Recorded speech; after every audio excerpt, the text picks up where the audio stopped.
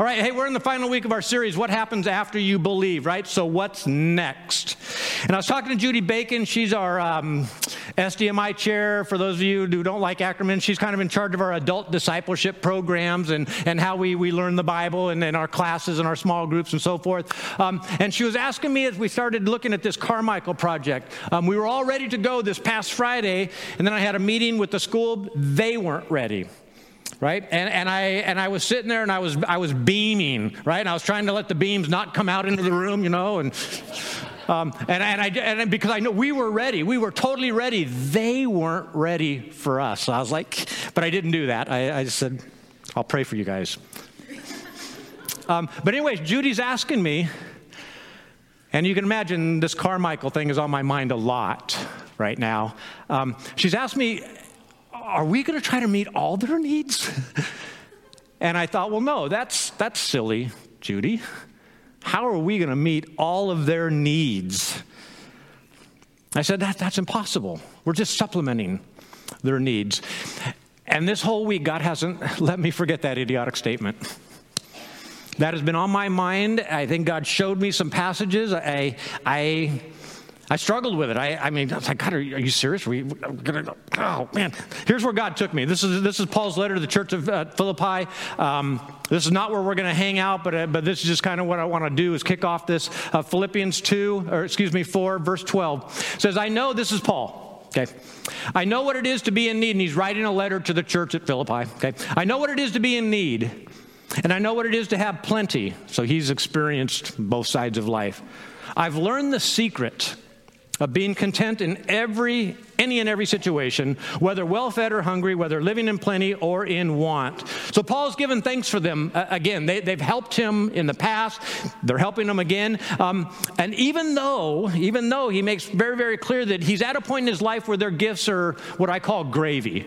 Right? It's just, everything's been taken care of, and now it's just gravy. It's just the good stuff. No effort. It's just blessings flowing in, right, at that point.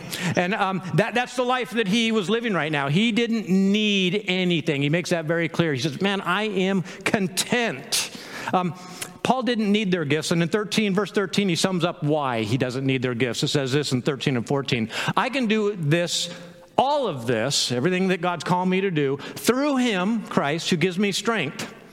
And very few people add on the verse right after that. They kind of stay right at that point. Paul wasn't always like this. Paul, at one point in his life, was deeply struggling. I mean, can you imagine being a Pharisee, the upper level of the Pharisees, tribe of the Benjamin? He was just the upper echelon of the Jewish society. And historians tell us more than likely, first of all, in order to be a Pharisee, which he was, you had to be married. Did you ever hear about Paul's wife? No, you don't hear about Paul's wife. Most theologians, historians believe that he was in fact married, but when he accepted Christ, his wife decided, no, I'm not going to give up everything that I have. My position, nope, not going to happen. Paul's family left him. I don't know if he had kids. We don't know that. Paul understands what it is to lose something for the gospel. But he says this, yet it was good of you to share in my troubles. So we were very, very clear from the very beginning, Paul wasn't always content. He didn't always master this secret. There was a time in his life when he was struggling deeply. I'm going to continue in verse 15. It says, as you Philippians know, in the early days of your acquaintance with the gospel, when I set out from Macedonia, not one church shared with me in the matter of giving and receiving except you only. Verses 16 and 17. For even when I was in Thessalonica, you sent me aid more than once when I was in need. So you see, he's at a point in his life now where we kind of all would love to be, where we don't need anything, right? We're just content. Birthdays, I don't need anything. Christmas, don't need a thing. Let's just hang out and have a good time together, right? That's at this point, but he's making very clear he was once at a point where he had some serious needs, and these people came to his rescue.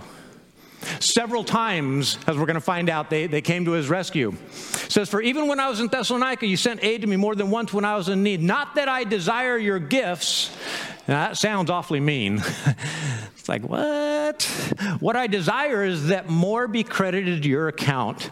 Their generosity had made Paul glad, but not for his own sake, for their sakes.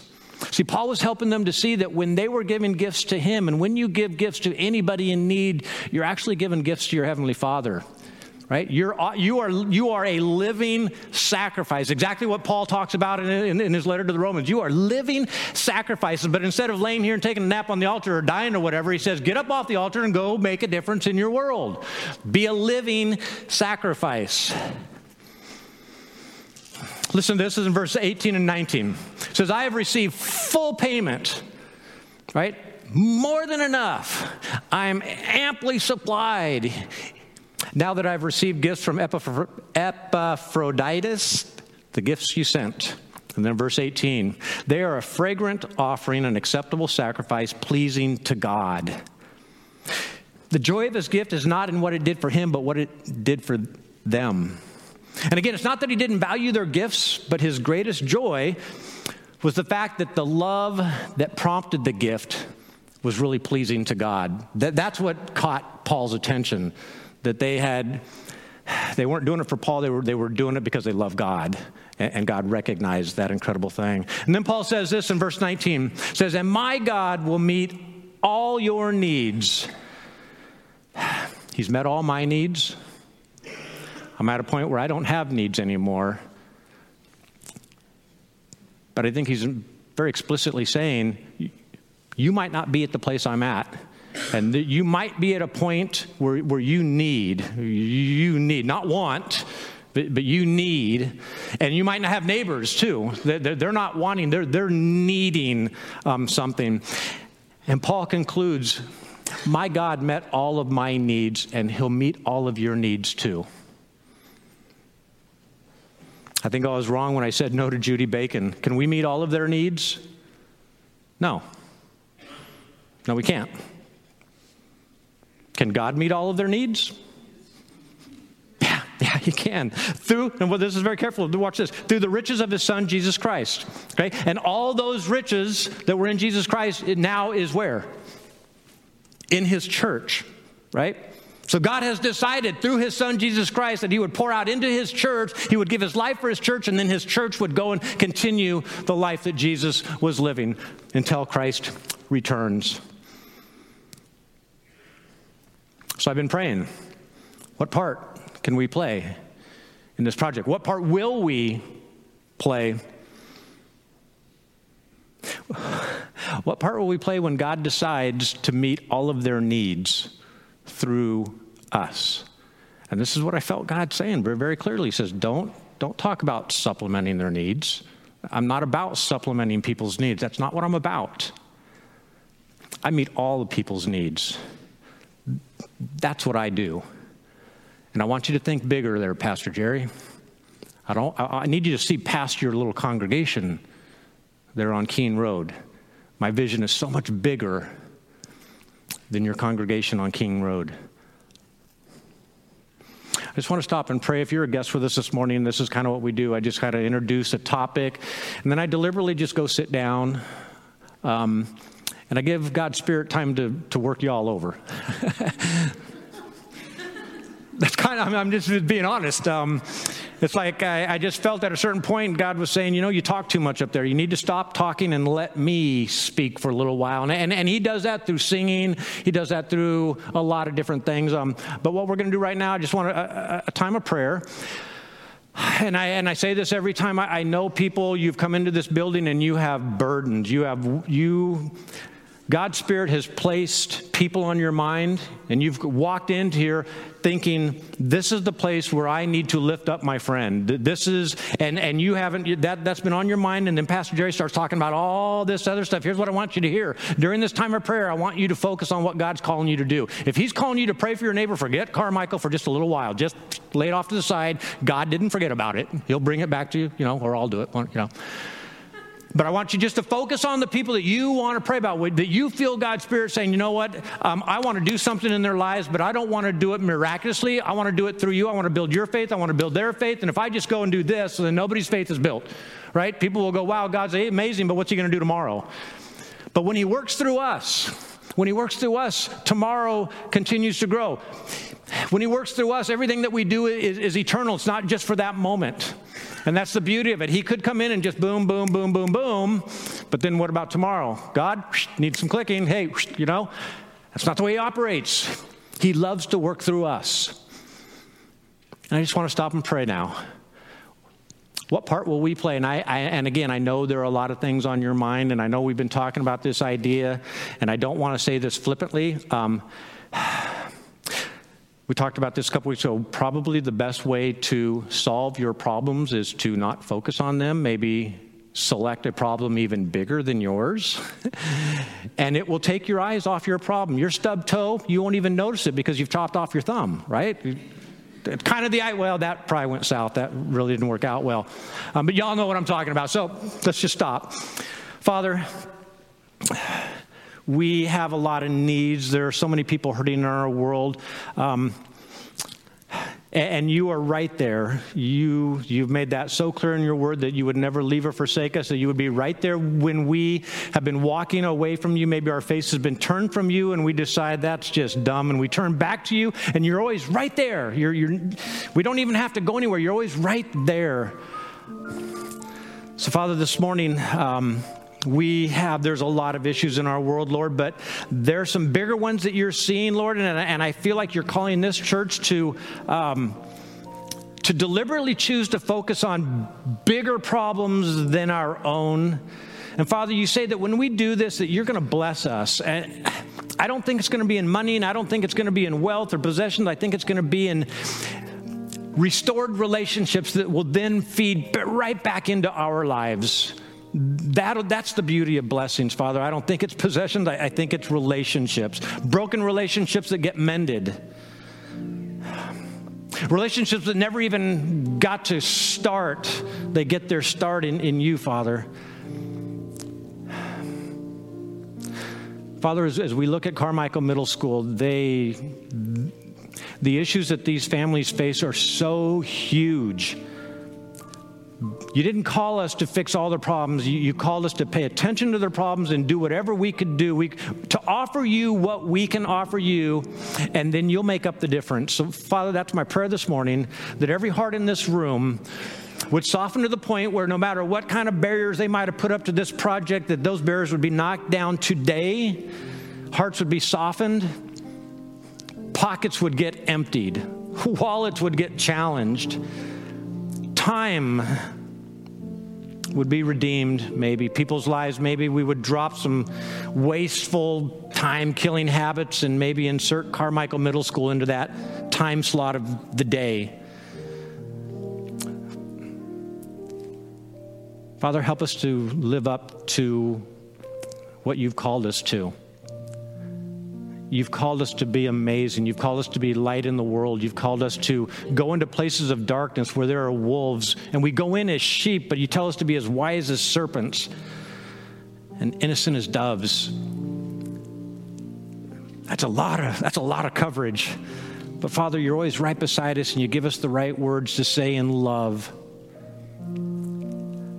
Father, as we tackle the issues of Carmichael Middle School, which are not our issues, but Lord, in the long run, they really are, because they're us. And if we ever count them as separate from us, we've made a huge mistake. And Father, forgive us. They are us. We might be a little further down the road from some of these people that we're going to be helping, but we were all once there. And if we forget that, Lord, forgive us. Father, be amazing in this service. I feel funny asking it. That's what you want to do, and you call us to ask for that. So, Lord, be amazing in this service. Push through, that we would be united as a body to make a difference in this city. Thank you for the Holy Spirit who's already out in front of us. He's been out in front of us the whole time. We think we're going into uncharted waters. We're foolish. God, you're there in front of us all the time. Thank you. Thank you, Father. Thank you, Jesus. Thank you, Holy Spirit.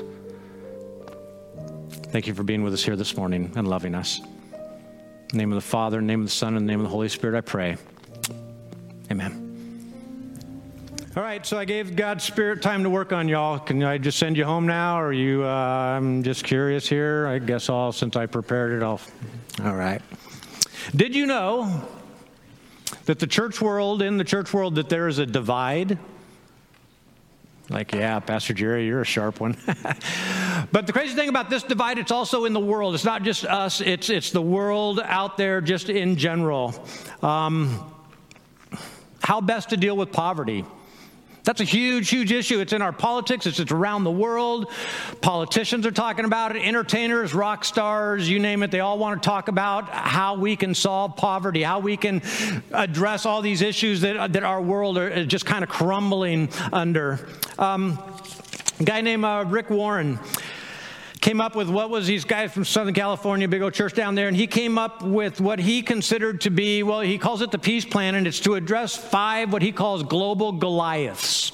Right? Global Goliaths. These are all things that lead to poverty and result from poverty. Right up here, spiritual emptiness, egocentric leadership, selfish leadership. We've all been watching that in the banking world the last 10 years. Extreme poverty, pandemic diseases, illiteracy, and lack of education.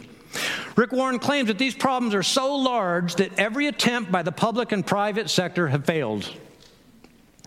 The only organization, in his opinion, that can tackle these problems because they are so huge and so deep is the network of Christian churches around the world. So because it's kind of what he does, he rallies preachers, he rallies pastors and churches, and he came up with this plan. It's called the Peace Plan. Plant churches that promote reconciliation, not that create divisions.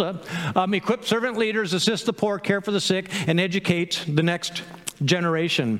Now, and I love all of this. This is all fantastic stuff. And most people will look at that and say, yeah, those are beautiful things to be involved in. But I promise you, here's what's going to happen. As soon as we get heavily involved in any of this kind of stuff, there's going to be talk. There's going to be talk. There could be talk already going on within our own body right now. But I promise you, out there in the community, there is talk already going on whenever we talk about social justice.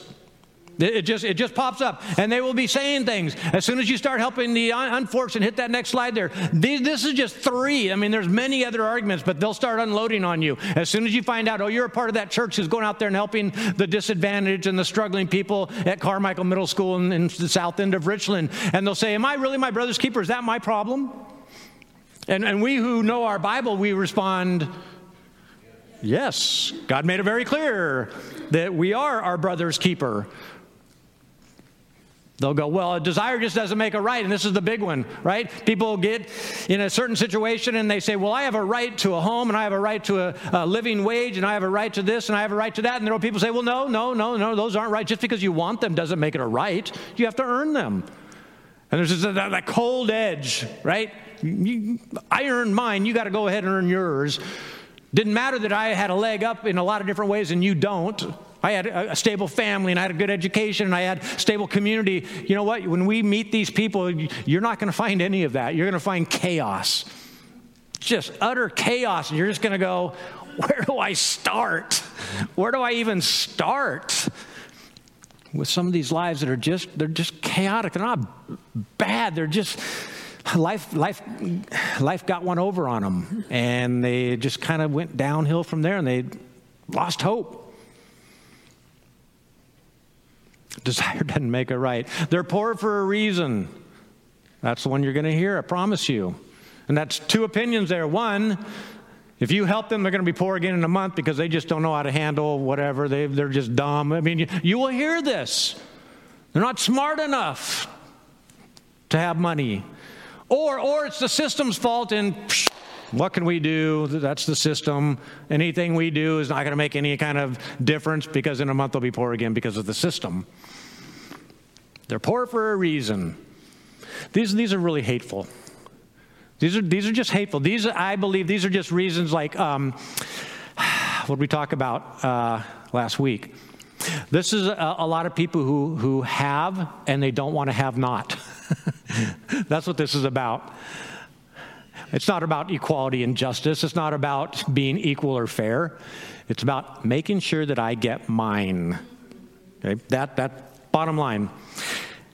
And as we talk about helping the poor and as we talk about helping disadvantaged people, I promise you, there will be people who will trot out this passage from Matthew chapter 7, verse 6. Don't give dogs what is sacred. Don't throw your pearls to pigs.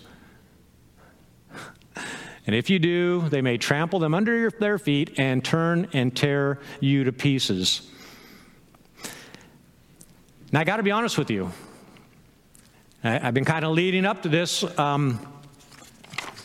This whole Carmichael thing, there's going to be a little bit of shock, I think, for a lot of people, because you're going to meet these people. You're going to meet selfish and insensitive people. You're going to meet moral train wrecks who are doing horrible things in their lives, but you're still going to love them and you're still going to give without condition. You're going to meet intellectual snobs, and they're just going to kind of look down their nose at us. Oh, you believe in fairy tales, you blah, blah, blah, blah. Cynical mockery. You're going to meet some mean and nasty people. And I'm not talking about the kids. I'm talking about their families, their parents, and this whole community. There are people in this community, don't get me wrong, there are people in this community who love Jesus. They want to help these people. They want to help Carmichael. But I promise you, there are people in this community who do not like the church, who do not like this idea that we're helping these people, because they say, well, not my brother's keeper. Desire doesn't make it right? They're going to end up poor again anyway. Why are you doing all this stuff? You need to be aware.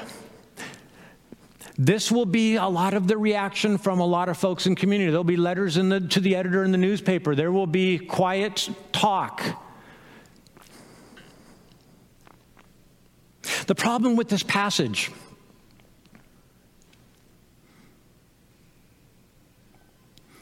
hit that next slide there.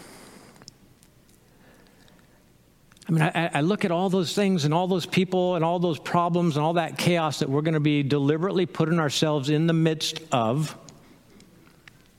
And I look at this passage, and this is where I had to go. I thought, well, how will this church interface with all of that? Right? And I thought, Lord, there's something wrong with this passage. There's something wrong. We're not reading this correctly. If somebody has the guts to pull this out and throw it in your face because you're helping people. And I thought, man, there's something that we're not getting about this passage. I spent this week just digging into this crazy different passage. There's not a whole lot of information on it. There's only one place. It's only in Matthew. And I want you to watch very carefully where it's in Matthew. We're going to get to that in just a minute. All right? Again, the problem with this passage, it seems to demand an exclusiveness, which is the exact opposite of the Christian marriage, the Christian message. Would you not agree with that? That is not the Christian message. And a lot of you are thinking, well, there's got to be some explanation, because that sounds mean and ugly. That sounds judgmental. Guess where Matthew put it? Right in the section on judging others. Go ahead, take a look at chapter 7 in your Bibles, and you'll go, wow, he tacked that right on to the end of don't judge others. There's a reason he tacked it on right there. And it's not that you need to be in judgment of these other people, by the way. That's a misreading, right? So let's kind of dig into this just a little bit. The exclusiveness, right? The idea that this is an exclusive passage, just falls apart. Again, if you look at the whole chapter 7, I'm going to just kind of flip this over to chapter 7. The entire chapter 7 is devoted to not arguments and discussions on the beauty or intricacies of Jesus or his commandments or his teachings. The entire chapter 7 is entirely devoted to telling us that the fruits of our faith are more important than the propositions that we believe. Y'all kind of cut that. I read a whole bunch of stuff that are on my notes here. What we do to the people out there and to God is probably in the long run far more important than the proposition that we agree to. Yes, I agree that God is the Son of Jesus is the Son of God, and yes, I intellectually agree to the fact that he died for me, and okay, that's good. It's like, no, that's not the way it works. Let me watch how Matthew organizes chapter 7. The very first part of chapter 7, if you're looking in your Bibles, check this out. He's talking about judging other people. And then right there on the end, he tacks on this crazy passage. Don't give to dogs what is sacred, and don't cast your pearls before swine. It's a Hebrew parallelism. They both are kind of driving at the same idea. It's not two separate ideas. It's that one idea. And you just look at this. So we say, don't judge. Then the very next section is seek, ask, seek, and knock. He's talking to believers. And he's saying that you're all going to reach a crossroads, a decision, and you're going to have to make a decision. Are you going to live for me, or are you going to live for the world? You're going to live for my kingdom, or are you going to build your own kingdom? And as you ask and seek and knock, I will be there, and I will answer you, and I will provide a way for you. But when you hear my voice and I show you the way, you're going to quickly recognize that there's a narrow way and a wide way. There's my way, and there's the world's way. And you keep talking, you keep reading, and you find out the very next section is about true and false prophets. And what does it say about true and false prophets? How can you tell the difference? Not by what they believe, not by how much they've memorized, but by the fruit of their life, by the good things that they've done for other people. They could be intellectual morons. But in God's kingdom and in God's economy, they're top of the heap. The very next section, true and false disciples. How can you tell a true and false disciple, right? Some of them are doing good things under false pretense. It's all about them. Like they got the message, like, okay, what I do is important, but then it became all about them. It was all about their income and about their kingdom, and they were using works to drive people toward them. Like the whole chapter, and at the very end, he says, which are you going to be? Which are you going to build your life on? Is it going to be on building your kingdom? Or is it going to be built on my kingdom, in which I build up people around you? And if this is all true, then this statement isn't a statement of exclusiveness. Hit that next slide there. It's a statement of the practical difficulty of communication, which meets every one of us in every age. How do you share Christ and all the intricacies of his beautiful message with somebody who life has so messed up, they literally cannot hear you talk? They can only see you act. You can talk all the beautiful stuff in all the prophets, and you can talk about how the New Testament flowing out of all that kind of stuff. To these people who have been so broken by the world, our message of love is going to be foolishness. They're going to reject it because in their life, the message of the church, the message of love got perverted somehow, and they got hurt. And so there's going to be a massive amount of pushback as we do these things for these people. So the point of this passage, what do we do with these people? What do we do with somebody? What does a Christian do with somebody who is so broken that they kind of hate you and they hate the God that you want to share? What do you do? Do you continue to argue with them? That seems kind of counterproductive when every word out of your mouth just makes them madder and madder. You ever have a conversation with your spouse that way? It's like, shut up. It's time to shut up. Are these people to be abandoned as hopeless? Is the Christian message simply to be withdrawn from people like that? Something has to happen to these people before they can learn the truth. They have to experience something that counters the experiences that they've had so far with either the world or the church. Something has to be so amazing that they go, okay, I've miscalculated. I think I was wrong on this. Let's revisit this. If you come at folks who are in a really difficult place, and you offer them a prayer, you offer them even a Bible. Hit that next slide. Can I show you what will more than likely happen? Right? They're going to grab your Bible, they're going to throw it on the ground and trample on it, and then they're going to turn and beat you up. They didn't need the Bible. They needed food. They needed a place to stay. Prayer was fine, but it needed to be backed up with some action, or the prayer was empty. It was just words, empty words, and they turn on us. This is what this passage is talking about. So what can Richland Church of the Nazarene do in the face of such overwhelming issues of poverty and possibly overwhelming opposition? What are we to do? Here's what Jesus showed me. Feeding of the 5,000. I'm going to tack on the feeding of the 4,000 because that, I think, is the key to the feeding of the 5,000. All right? So we call it the miracle of the loaves and the fish. It's one of the handful of miracles. It's in all four Gospels, the feeding of 5,000. The feeding of 4,000 is only in Mark and Matthew. But the feeding of 5,000, all four of them. And basically what's going on is Jesus is teaching them, a crowd has gathered. And as you look at the passage, they have traveled probably max of about 9 to 10 miles. Some of them are much closer, but quite a few of them had traveled an entire day's walk. Maybe if you're a quick walker, it's 6 hours, 2 miles per hour, something like that. Maybe you're there in 5-6 hours. Teaching the multitude, they'd all come out because he'd been healing people. He'd been healing demons. And let me just say a word about that very quickly. You read a lot of articles talking about there were a lot of miracles going on at that time.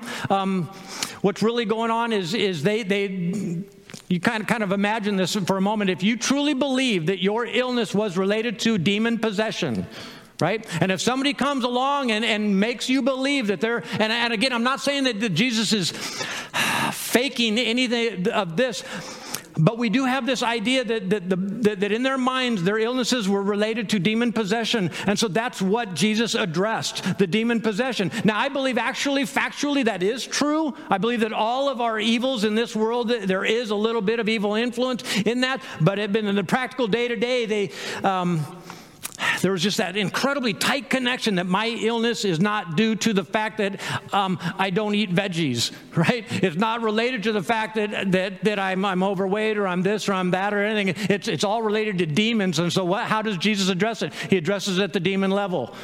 And they respond and they're healed.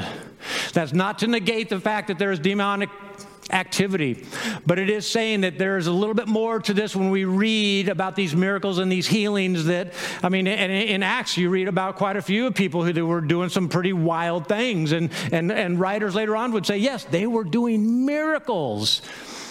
But then the early church fathers came and said, yeah, they were doing what any ordinary person could do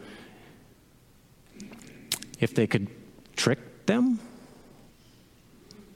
And that's really what was going on with a lot of these other things going on. They were false prophets and they were false disciples. They were doing things for themselves. Sidetracked there, radically sidetracked. Feeding the 5,000. So he's feeding the multitudes, telling them about the kingdom of God that's breaking into the world. The crowd had gathered, walked a long way. We pick up the action in verse 15. Chapter 14, verse 15, it says, as evening approached, the disciples came to him and said, this is a remote place and it's already getting late. Send the crowds away so that they can go to the villages and buy themselves some food. Jesus replied, they do not need to go away. You give them something to eat. Now you understand later in the passage we find out that there were 5,000 men, not counting children and women. Okay, so there's quite a crowd. If you can picture, I think, an NBA arena, maybe 10 to 15,000, maybe 12,000. It's a big crowd. We only have 5 loaves of bread and 2 fish, they answered. Jesus replied, bring them here to me, he said, and he directed the people to sit down on the grass. Taking the 5 loaves and the 2 fish, looking up to heaven, he gave thanks and he broke the loaves. Then he gave them to the disciples, and the disciples gave them to the people. In verse 20 and 21, they all ate and were satisfied, and the disciples picked up 12 basketfuls of broken pieces that were left over. The number of those who ate was about 5,000, besides women and children. I forgot I had added that in. So, there are some people who will look at this miracle, and they will look at a lot of miracles, and they will just say, yep, it's a miracle.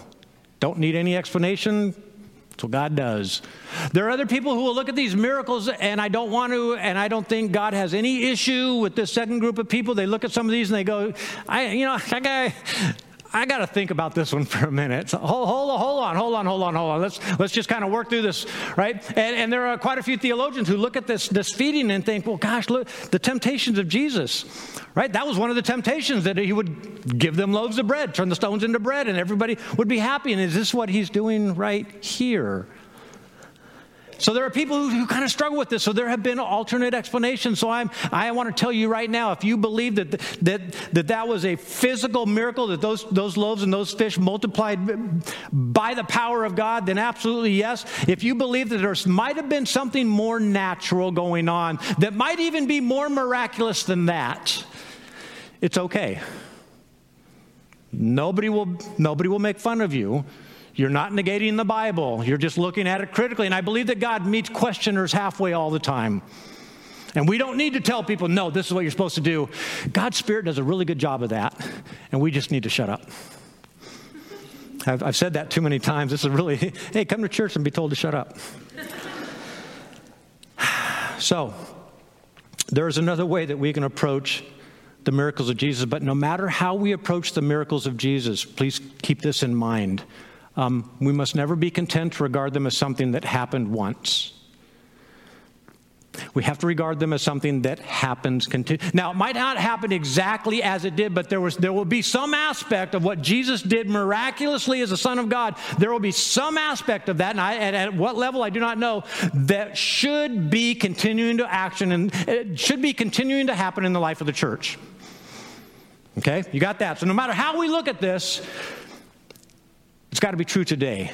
It's got to be true even to today. So there is another explanation, and it all kind of keys around a couple different things. The first part of it is the word basket. Y'all see where I highlighted that there were 12 basketfuls, right? A Jewish person, they had a basket right here. It's called the Kaphonis, whatever it's called. And every Jewish man would carry it. And it was very important because they had dietary laws, very strict dietary laws, and their part of the world had become very Hellenized. They'd become very Greek, right? So no matter where they went, they were more than likely not going to be able to have their dietary restrictions paid attention to. So what did they do? They would carry their meals, because they could not count on being somewhere and then getting hungry and being able to have the food that the meat didn't touch, all their dietary laws. So every good Jewish person, they would have this little basket, and kind of a narrow mouth, and it would kind of bull. And in early church writings and church historians, they have all these recordings of people making fun of the Jewish people because of their basket, right? So it was a big deal, this basket that they carried, right? So again, it's been a long trip. If you were walking 10 miles and if you were a Jewish person and you brought your family, you would have had one or two of these baskets filled with food for your family. So you got food for your family. Maybe, and I'm just throwing this out. I read this and I thought, that can't be. They're going to be so mad if I put out that explanation. But then I started looking around, and this explanation is not just one person's opinion. Quite possibly, if you can picture this, crowd of people, it's a mealtime. You're there with your family, you're selfish. People all around you. What are you going to do with your kids are right here? And there's a bunch of people that maybe they don't have the basket. They didn't come with somebody with a basket. What dads? What's your first impulse? Come on now. I'm going to take care of my family. I'm going to take care of my own. And so I think everybody in the crowd noticed, man, it's, I don't know, Jewish dinner time. Like, what do I do? If I bust this thing out, I'm going to have to share it. So Jesus, I don't know if it happened this way, but I love visual. Little boy comes up. You can have mine. Here was my food for today. And if you're a man and you're sitting there with your kids and your wife, you're feeling about this small right now. And Jesus takes the bread, breaks it up, little pieces. Okay, just start handing it out to people. Just start handing out little pieces. And you can see the men. Fine. And all the men. And they all unload. And you know what happens when you know what happens when you prepare this big, incredible meal, and then your stupid husband comes in and only eats a couple bites, says, I'm full. Right? That happens quite often. You all have leftovers, right? So every single one of these people more than likely had not only enough to feed their family, but they had leftovers. And they were, oh, no. And the little boy shamed them. Listen, our church is that little boy. Keep that in mind for just a moment. I'm going to come back to that idea. Right? Maybe the miracle here, was the presence of Jesus turned a crowd of selfish men and women into a fellowship of believers, sharers, Maybe that was the miracle. Because I can't help but thinking if what's going to happen tomorrow? They're going to come back. Hey, do it again. Do it again. But by turning this 5,000 some odd people into a group of sharers, it's like in that moment, Christ gave a piece of himself almost. And in fact, a lot of theologians see this as a Eucharistic picture. That he gave himself, pieces of himself in that act. He gave his character away. And people recognized that character and said, I want to be like that. I'll give this. I'll give all of it. Again, if this is true, then in the realest sense, Christ fed them on himself. Here's the kicker. These were Jewish people. If you look at a map, again, I told you that there were 4 recordings, all 4 Gospels record the feeding of the 5,000. If you were to look at a map, I don't have it on the map, but you've got the Mediterranean Sea over here, and you've got the Promised Land, and on the eastern side, you've got the Dead Sea and the Sea of Galilee above it, and you've got the Jordan River, and on the other side, the eastern side of that was called the Decapolis, 10 cities. This was Gentile territory. And if you read very, very carefully in Matthew and Mark, when they go to the feeding of the 4,000, a lot of people mistakenly believe that these are just 2 of the same stories. They just mixed up the numbers. Well, I thought it was 4. It's actually 5. No, it's not true at all. It's in 2 radically different places. The first, the 5,000 on the Jewish side of the border, and the feeding of 4,000 on the Gentile side of the border. How do we know this? The same writer using the same exact ancient Greece used this word for baskets in the feeding of the 4,000. It's a radically different word. It's the name of the basket that Gentiles carried. It wasn't the Jewish basket. It was the Gentile basket. They're a little bit bigger. In fact, when you read about Paul getting lowered over the edge of the wall, and what is he in? He's in a basket. This is the word right there. It's just a little bit bigger, and he kind of had to squeeze down. I think he was kind of a short guy anyway, so it's not like this big basket. It's one that you would just put on your back. And there were 7. Right? Christ, in all the incidences, he says, collect up all that's left over. Is he just an early ecologist? Like, don't litter? No, this was something going on. It was called the Peah. It was when you had a feast, and this is what had happened. They were having a feast. When you had a feast, it was the tradition. And this was if you were a farmer and you harvested your field, the law said that you cannot go back over it a second time. That's for the workers. That's for the poor people in town to come through your fields and collect up what you didn't get with your big machine. Don't go through it twice. Then you're being selfish. Leave some left over for the servants, for the workers. Does that make sense? So he literally asked them, right, with tradition, and at the feeding of 4,000 or 5,000, how many people were serving? 12 disciples? How many baskets were left over? A lot of historians believe the people, they had their incredible feast, and they said, well, hey, this is our tradition. Collect up all the extras, and we give it to the people who served us. It was the disciples. And then in the Gentile one, 7. It wasn't that much. It wasn't 12. It was 7 baskets. Theologians kind of go back and forth. Is this Jesus they knew about 7 being, the number for the Jews and whatever. So what can we do? Not much, but what can God do through us? A lot. But I think the bigger question is not what God is going to do through us, but what can God do through a whole city? That's what I felt like God was trying to show me in this passage of the feeding of 5,000. He said, look, if you just be the little boy in this story, I'll have this city open up their baskets. But I need you to go out first. I need you to empty out your baskets, and I need everybody to see it. I know that they're not going to like you. Some of them are not going to like you at all. In fact, Scripture says that when you do good things, bad people hate you. Because why? They look horrible next to you. Talks about throwing ash on. People aren't going to like us because it's going to reflect what they don't want to do. And we are doing it.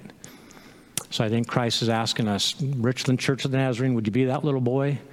Would you please just stand up in a very public way, offer your 5 loaves and your 2 fish? Watch what I do. Can we do anything about all of their needs? No. Can this church meet all of their needs? I don't think so. Can this city meet the needs of that little middle school? Absolutely. 2 quick reminders from last week to guard our hearts. This is in John chapter 13. Jesus says, I set an example, you just wash their feet. I set an example that you should do as I have done for you. Very truly I tell you, no servant is greater than his master, nor is a messenger greater than the one who sent him. These people that we are serving are not greater than y'all. In fact, most of society would say that they're they're the least, the very least of these.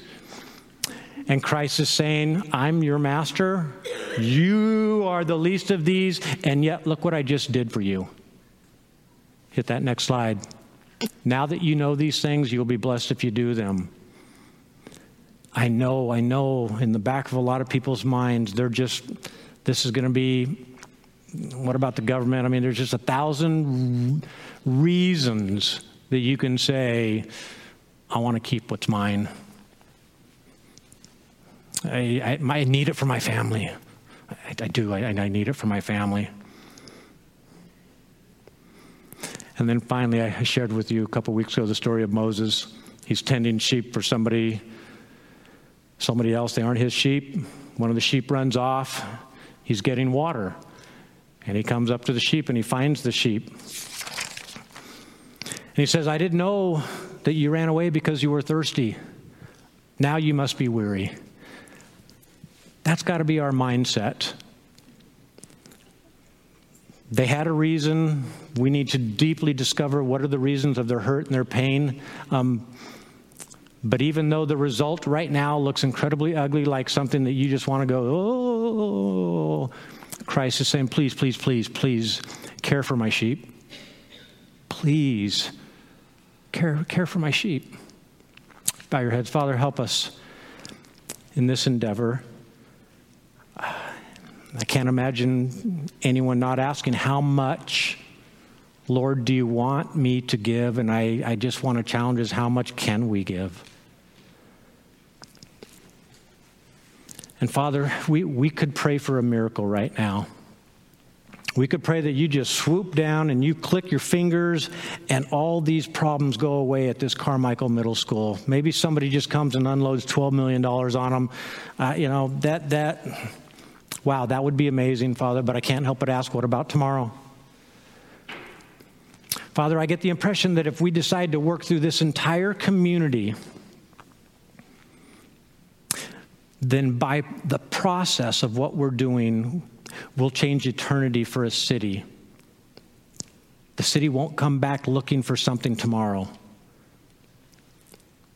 Father, a miracle will help them in the short run, but you like working in the long run. You like working through relationships, the relationships of this city, through our neighbors that we will live and die next to. That's what you decided to work through. And Father, we're blessed because of it. Your word makes it so clear that not only will they be blessed, but we will be blessed. So Father, soften our hearts, call us to something great. Help us to make a huge difference. Through you, help us to meet all of their needs. In your name we pray. Amen. That's it. Folks, have a wonderful week. Thank you for being here. We'll see you next week.